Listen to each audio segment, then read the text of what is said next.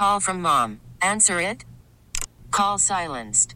Instacart knows nothing gets between you and the game. That's why they make ordering from your couch easy. Stock up today and get all your groceries for the week delivered in as fast as 30 minutes without missing a minute of the game. You have 47 new voicemails. Download the app to get free delivery on your first 3 orders while supplies last. Minimum $10 per order. Additional terms apply.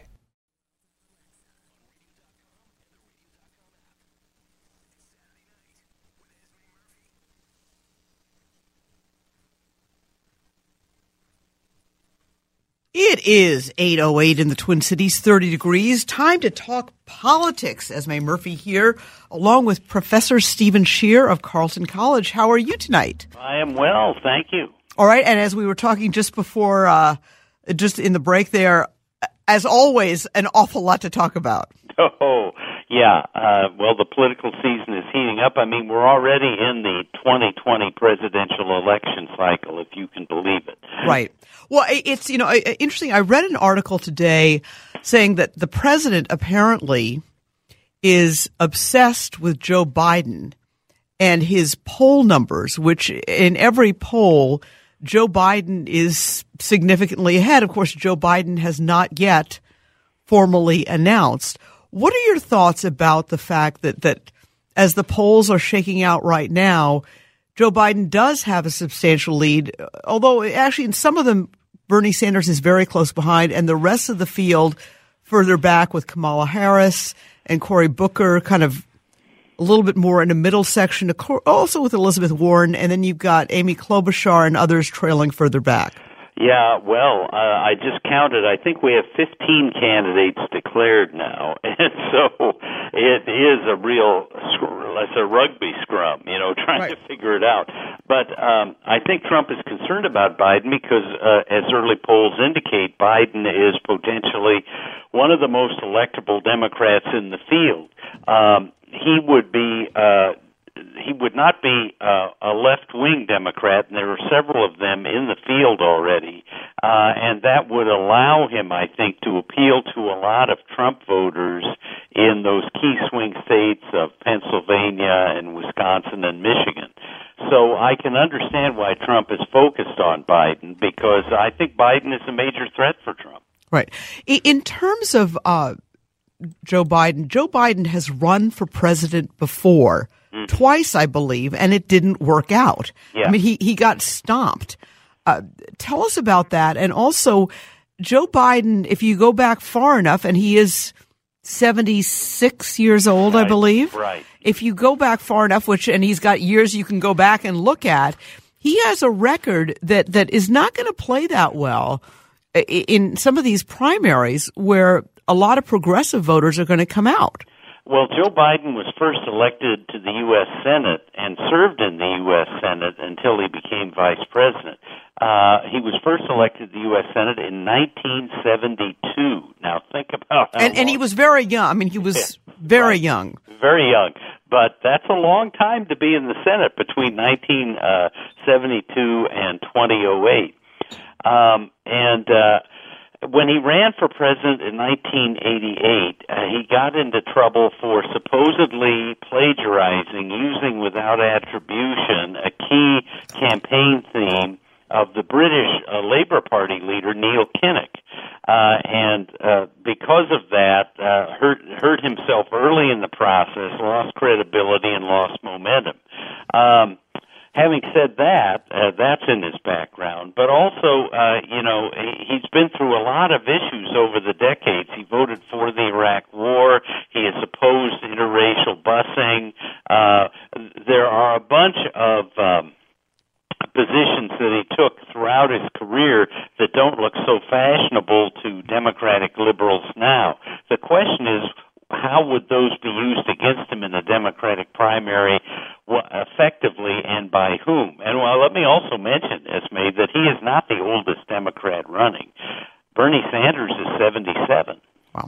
But another issue with Joe Biden that I think is bound to come up with all these women in the race is his role in the Anita Hill hearing. Oh, yeah. And I know that was a long time ago, and there are probably, people kind of, to me, to them that may seem like ancient history, but especially with the Kavanaugh hearings, I think that this is a troubling issue. And Joe Biden is not, his positions on Anita Hill and his questioning of Anita Hill rankled an awful lot of feminists back in the day. And you could find ways to package that, put it on social media, and use it in a way that would be a real problem for Biden.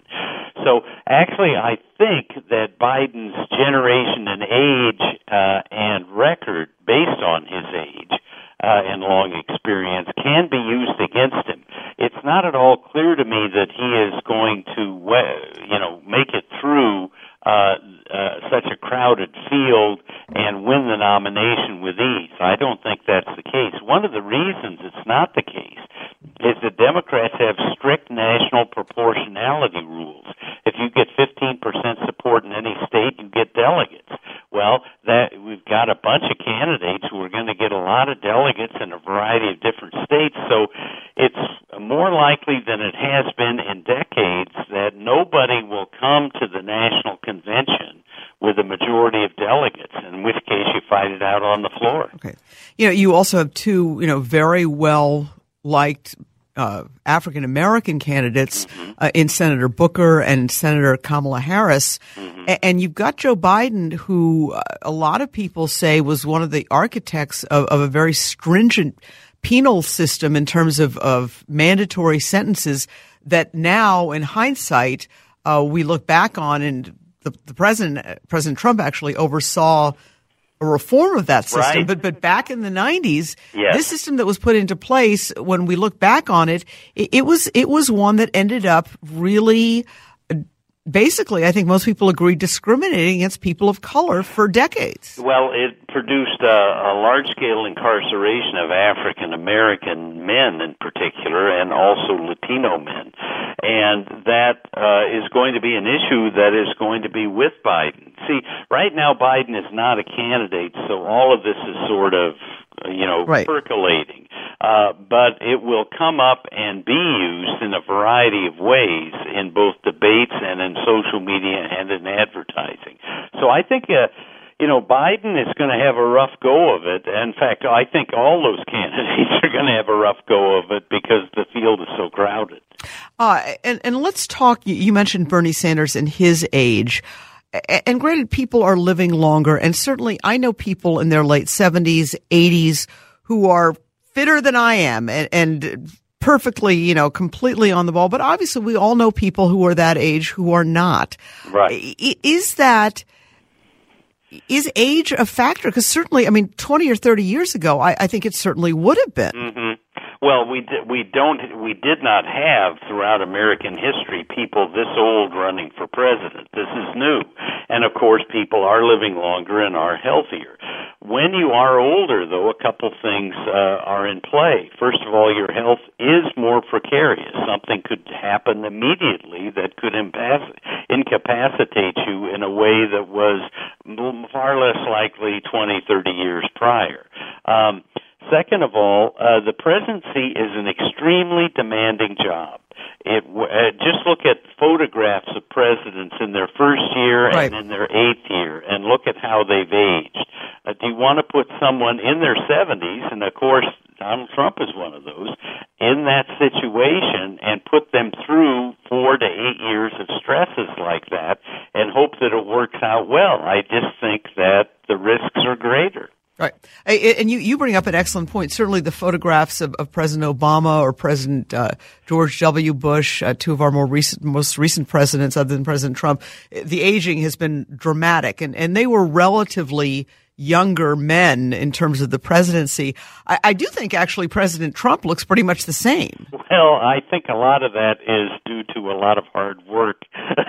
A lot of hard work in terms of the hair and the tanning or whatever it is. But I do think he still looks pretty much the same as when he was first elected. But you're probably right on that. Right. Well, he's been coloring his hair for quite a while. So, for example. There you go. Well, listen, we have to take a quick break, but I do want to ask you when we come back, as we talk about this field, obviously the new candidate to come in is one that is doing actually quite well, relatively speaking, not as well as Biden or Sanders in these polls, but Beto O'Rourke. So let's keep it here. You're listening to News Talk 830 WCCO. More with Stephen Scheer after this.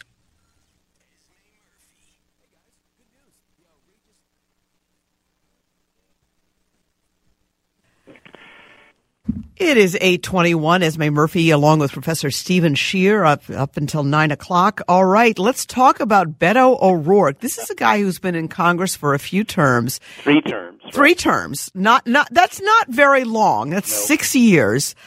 He runs against Ted Cruz, and he comes close. He doesn't win, but he comes close, within 3 percentage points, which for Texas is doing pretty darn well. Oh, yeah. And suddenly, he's a sensation.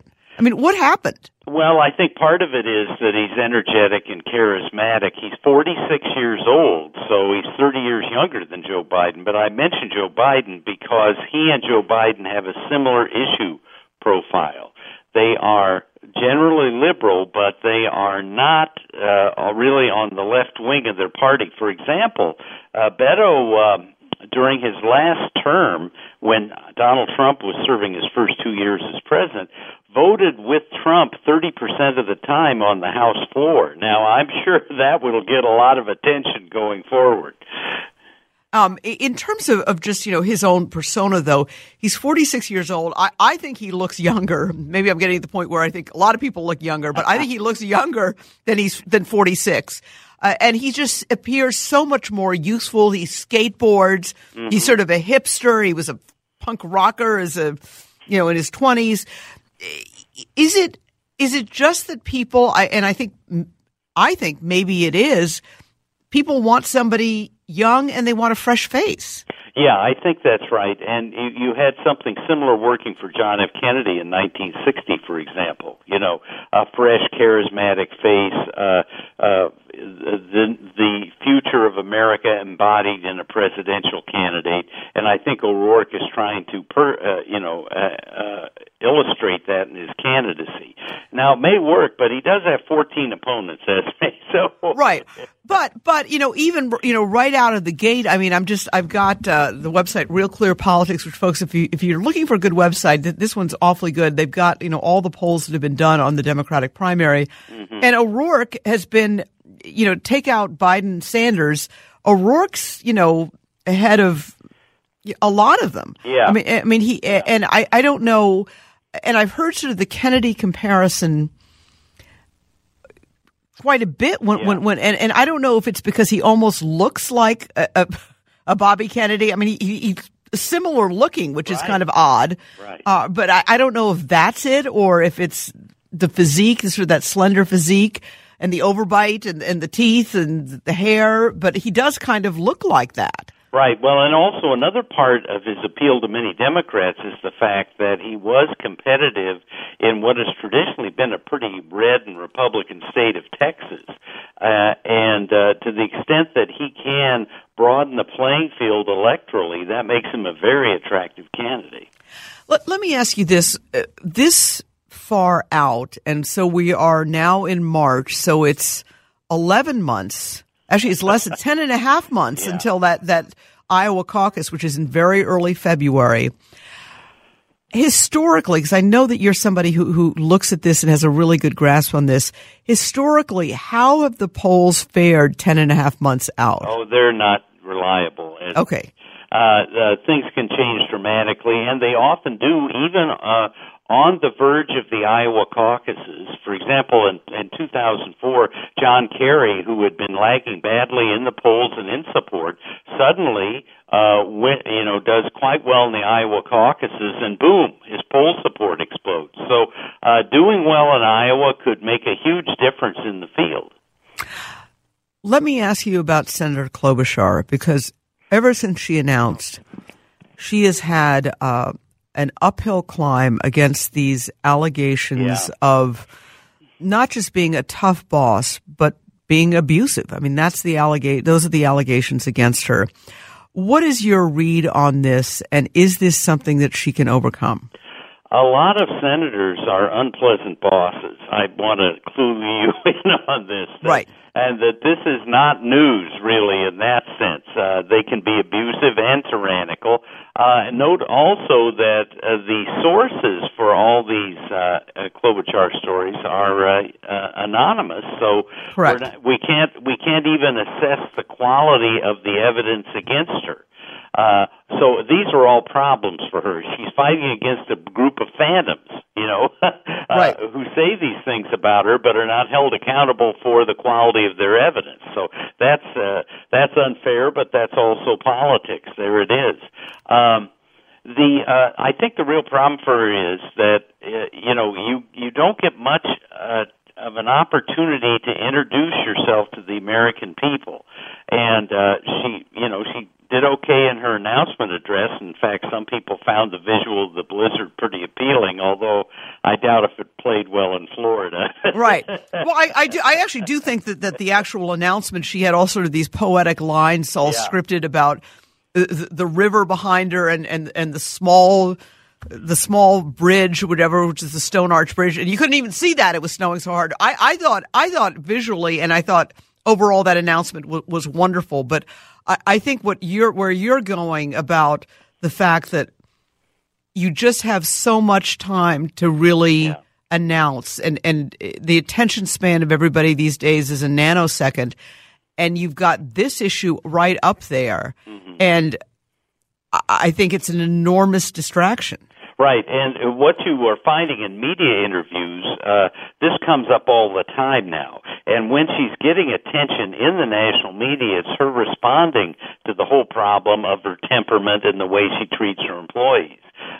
She recently said, in response to a media question about that, well, you've got to be tough, and I could stand up to Putin because I'm tough. Right. And I've been tough on my staff. Well, okay, I guess that's the best you can do with it, but it's a very awkward situation for her because she's getting known as a person with a bad temper who eats salad with a comb, and stuff like that just sticks out there in social media because it's so unusual. Right. But there still is a lot of time. And what you said, going back to what you said about how the polls really don't hold up. Yeah. It'll be interesting to see what happens. Right. And for her, Iowa's make or break. That is, being from neighboring Minnesota, she's really going to have to do well in Iowa in order to keep going. So I think we can watch that very closely. And, of course, she's spending a lot of time in Iowa already.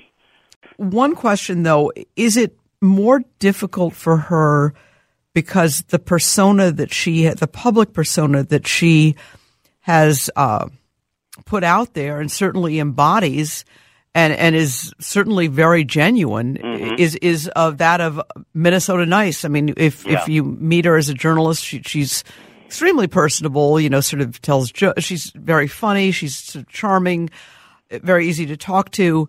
And this cuts against that to such a degree. Yeah. Because, some of the leading candidates have a real edge to them. Certainly Bernie Sanders does. Kamala Harris can be, pretty abrasive in her rhetoric, and same with Elizabeth Warren.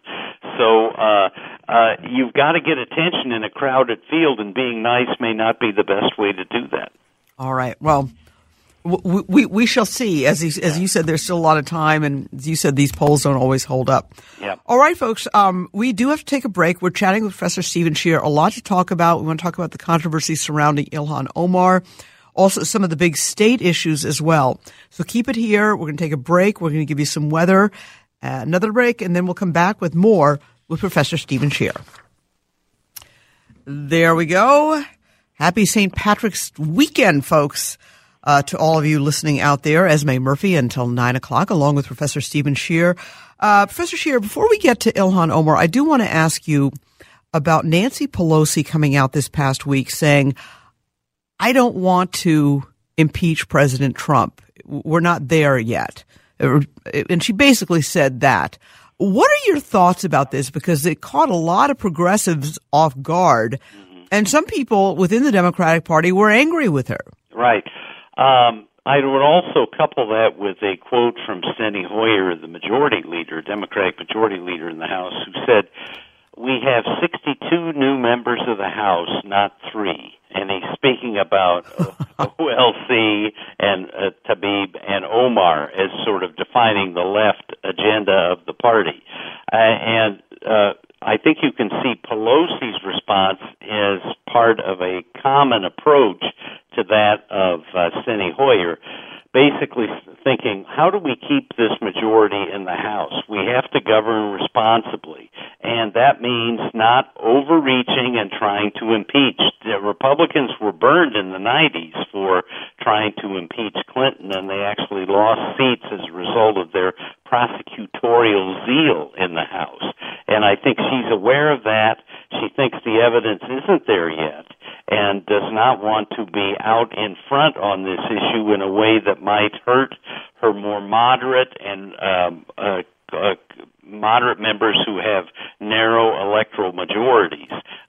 Those are the ones who might suffer defeat in 2020 because of an increasingly loud and left agenda in the party. And that's, I think, her motivation behind those comments. Yeah, I also think it sets the stage where if there comes a point where Nancy Pelosi says, now is the time, I think that gives her added credibility if that ever happens. Exactly. And she's aware of that, and she's trying to maintain maximum personal influence over future events while protecting her members who are at electoral risk. And that's what I think she was attempting to do by making those statements about impeachment. Right. All right. Let me ask you about, and that's an interesting comment, that we have 66 new members, not just 3. Yeah. I don't recall when ever seeing a freshman member of Congress getting this much attention as Ilhan Omar. I mean, the only one who's getting more attention is Alexandria Ocasio-Cortez. Right. Well, but she also, I just call her OLC in order to get that out. OLC has really been, on social media regularly, and has been courting it, I think, much more aggressively than Omar has. But let's talk about Ilhan Omar, because Senator Ron Latz was quoted in an article. Senator Ron Latz represents St. Louis Park in the Minnesota State Senate. He is Jewish, and he is quoted in The Hill, which is a very well-known Capitol Hill publication, as saying that he can no longer support her, and that there could well be a primary challenge to Representative Omar. It's been sort of an extraordinary run of statements and comments and fallout, and then sort of backtracking, and really it sort of divided the party, where they were going to have a resolution talking about anti-Semitism, and then there was a backlash, and then they decided to have a resolution condemning all hate speech, which, anyway, what is your take about this? How unusual is it? And kind of where do we go from here with this? Well, it is highly unusual for a new member of the House to receive the attention of the sort that Ilhan Omar has received. And one wonders what she's learning from all this, because I think even she would admit that some of this attention has been unwelcome. She has, I think, really made herself a conspicuous target for people who disagree with her, and that's a problem. And another problem for her is that some of the people who conspicuously disagree with her about the Middle East and the roles of Jews in American life are members of her district and her party. And as you mentioned, Ron Latz is an example of that. Having said all that, though, I find it very difficult to believe that she could be defeated in a Democratic primary in the 5th District, because the 5th District is one of the most liberal districts in the United States. And you essentially would have to run to the right of Omar, and I'm not certain that you can find many votes in the Democratic primary to her right. All right, and that's an interesting point, because obviously it is one of the most liberal districts in the country. Everyone is going to agree a Republican's not going to win that seat. It's a Democratic seat. Yep. There's no question about that.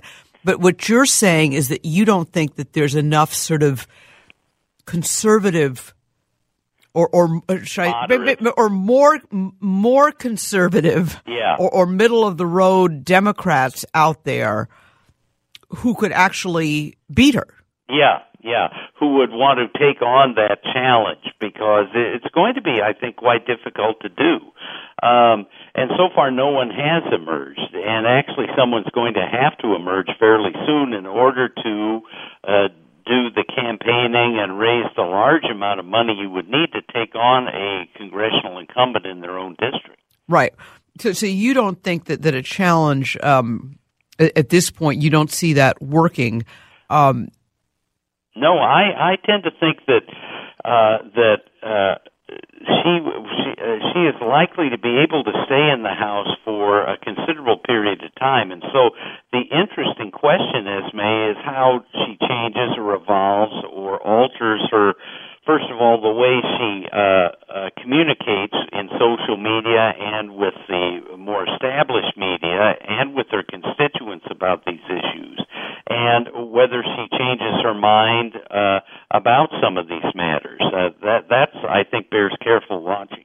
Well, and what I think is sort of so ironic about this is that in some ways I see similarities between her use of social media and the president's use of social media. Yeah. Because they both are strongly opinionated people, and they put it out there. And inflammatory on both sides. Right, and it's clear that they are doing it. It's not and there are many, not that this is a bad thing. Social media is an important way to connect with people, but you can kind of tell when it's a staffer doing it, yes, as opposed to, the actual candidate doing it themselves. And it's very, very obvious that Representative Omar and the president are doing it themselves and putting stuff out there that they may strongly believe, but it's the way it's going over, the way it's being read, the way it's being interpreted is something that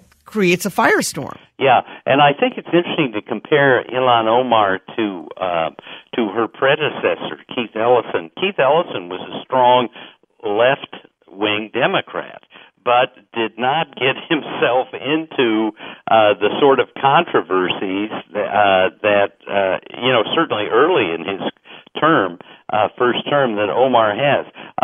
Ellison, I think, was very quiet and careful early on to sort of establish himself in the House, right, before he became more outspoken, whereas Omar comes in with everything flying, right away.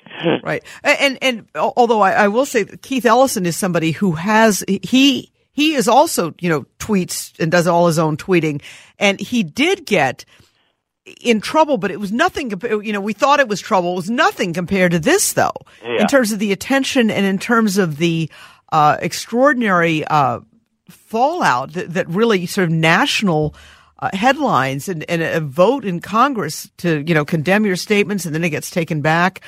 So it's really sort of a remarkable turn of events. I mean, we'll definitely wait and see. And part of me wonders is there sort of a growing process for her, because this is somebody who's, relatively speaking in politics, very young, 36 years old, but she was only a member of the Minnesota House for one term. Right. One term, and then she was a community activist within mostly the Somali American community, where, there was sort of a monolithic approach in terms of ideas and policies. Yeah. And then she's, one member of the Minnesota House, and then suddenly she's got this enormous platform. I mean, it's been a very quick rise. Yeah, and consider how far she's come, from being in a Somali refugee camp all the way to here. So she has a unique background for a member of the House, and I think that's reflected in her initial behavior. And we'll just have to wait and see how this plays out. I can't imagine that she will remain the center of attention the way she has the last few weeks. First of all, the media always is moving on from one Correct. Controversy to another. And second of all, I think she's probably learned the element of caution can be her friend at times. Absolutely. All right. We do have to take a very quick break. When we come back, we'll ask Professor Stephen Scheer about politics at the state level here in Minnesota. We obviously have a new governor. The legislative session is sort of inching towards May 20th when it shuts down. We've got a number of interesting legislative proposals out there. We'll ask Professor Scheer his take on that.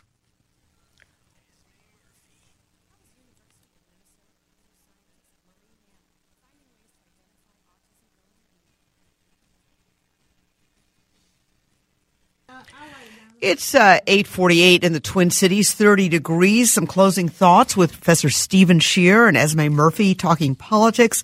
Let's talk about the state political scene. You've got a very energetic governor in Tim Walz. He seems to be everywhere, and the guy seems to be really enjoying being governor of Minnesota. Oh, I think so. One thing he's doing is spending a lot of time in greater Minnesota trying to talk up his agenda, because I think he believes that if the DFL is going to consistently prevail in statewide elections, they need to do better in greater Minnesota. And, of course, he's from Mankato and represented southeastern Minnesota's 1st congressional district for many years. So that comes naturally to him. Right. And you're absolutely right. I mean, he's every other day he's, having a news conference in St. Cloud, or he's down in Rochester. I mean, it's a very noticeable shift. Mm-hmm. Another thing, it seems that overall, and I've covered a few news conferences over there at the Capitol. You had Senator Scott Newman, who's the Republican chair of the Senate Transportation Committee, and who went out of his way to kind of thank the governor for participating in sort of, they were talking about the Minlars fix that needed emergency money. There seems to be a little bit more of they're talking to each other, Steve. Right. That's right. Yeah. Imagine that. Well, Mark Dayton during his final years had a number of health problems, and also felt, I think, strongly disinclined to talk to Republicans, period. Now, Tim Walz seems willing to talk to Republicans, but Esme, we have to keep in mind that the difference in the partisan agendas between the Republican-controlled state Senate and the governor are really, really big. And yes. The question is how much happy talk can bridge those big differences, and I'm not sure. Right.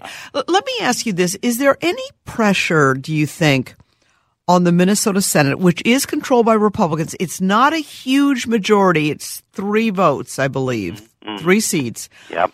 How much pressure is there on the Minnesota Senate? They were not up for election at all in November. There was one special election, but we'll put that aside. So the Senate wasn't up. The House was up, and the House flipped from Republican to Democratic control. Do you think senators are looking at that? Yes, but I think they're looking at several things. First of all, what aspects of the Walz agenda would be popular in their districts and what aspects wouldn't?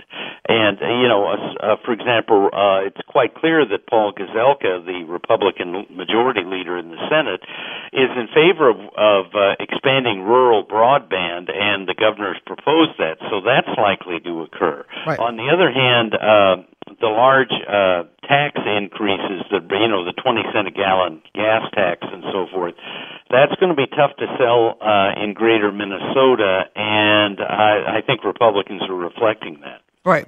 Although, Governor Walz actually went to Washington and testified before Congress and said, every time I talked about raising the gas tax in the campaign, my poll numbers went up. He really believes, and I've asked him about this, he really believes he's got a mandate here and that this is what people want. No, they don't want to pay more for gas, but they are willing to pay more for gas if it gets them better roads and it gets them better bridges and it improves where we're all driving. Yeah, the problem with the politics of that is the taxes start right away and the improvements come gradually and, in small degree in a wide variety of places. And so you can hit the governor on the tax increase because people will only very gradually see the benefit of the tax increase.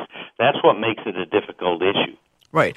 Another issue that we're seeing here and a lot of discussion, and there was actually a rally this week at the Capitol pro-gun control. The gun control measures are marching through the House, which of course is democratically controlled.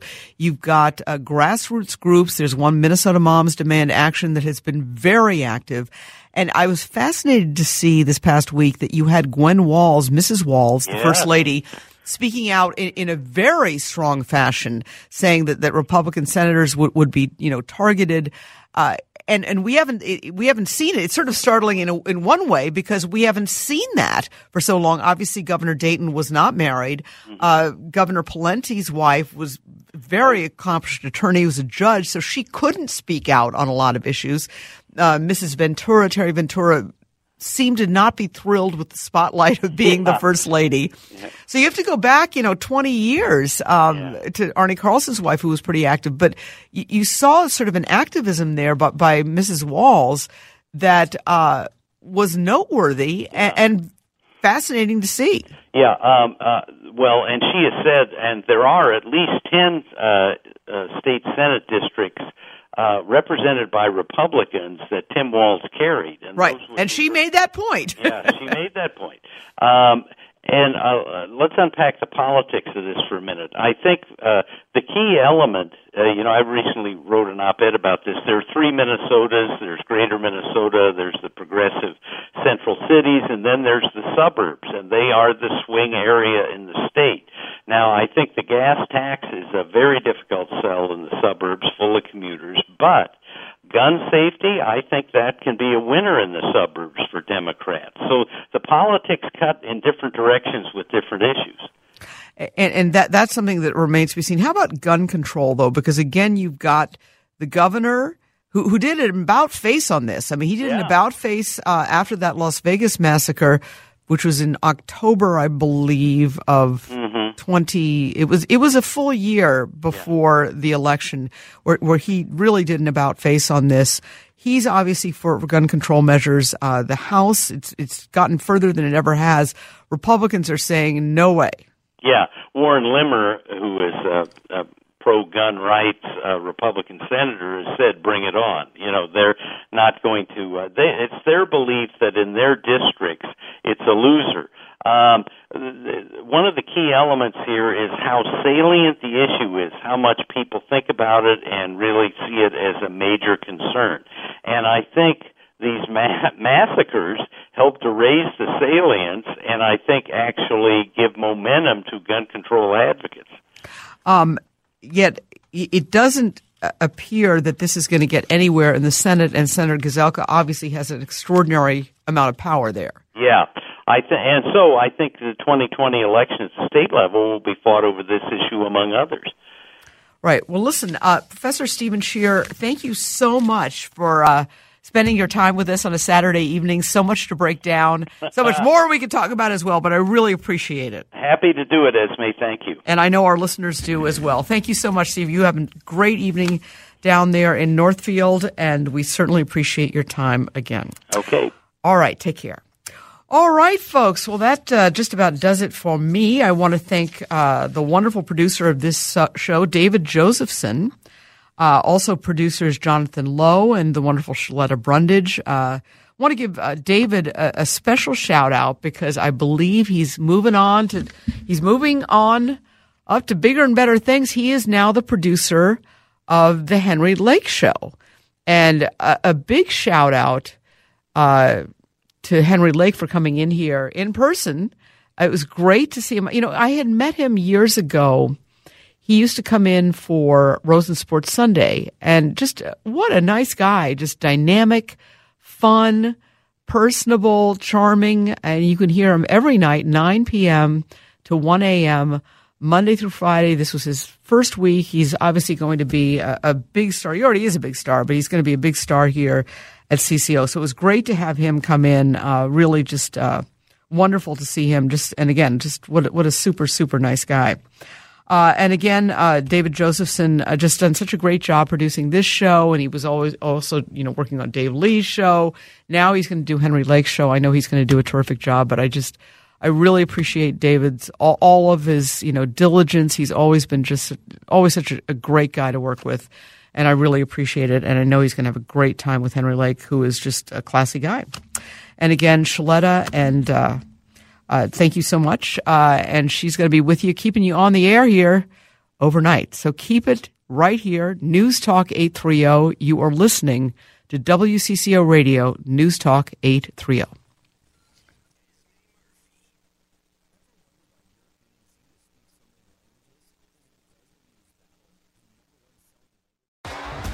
T-Mobile has invested billions to light up America's largest 5G network, from big cities to small towns, including right here in yours.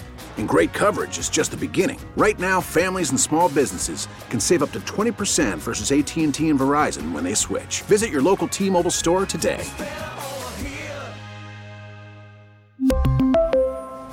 Plan savings with 3 lines of T-Mobile Essentials versus comparable available plans. Plan features and taxes and fees may vary.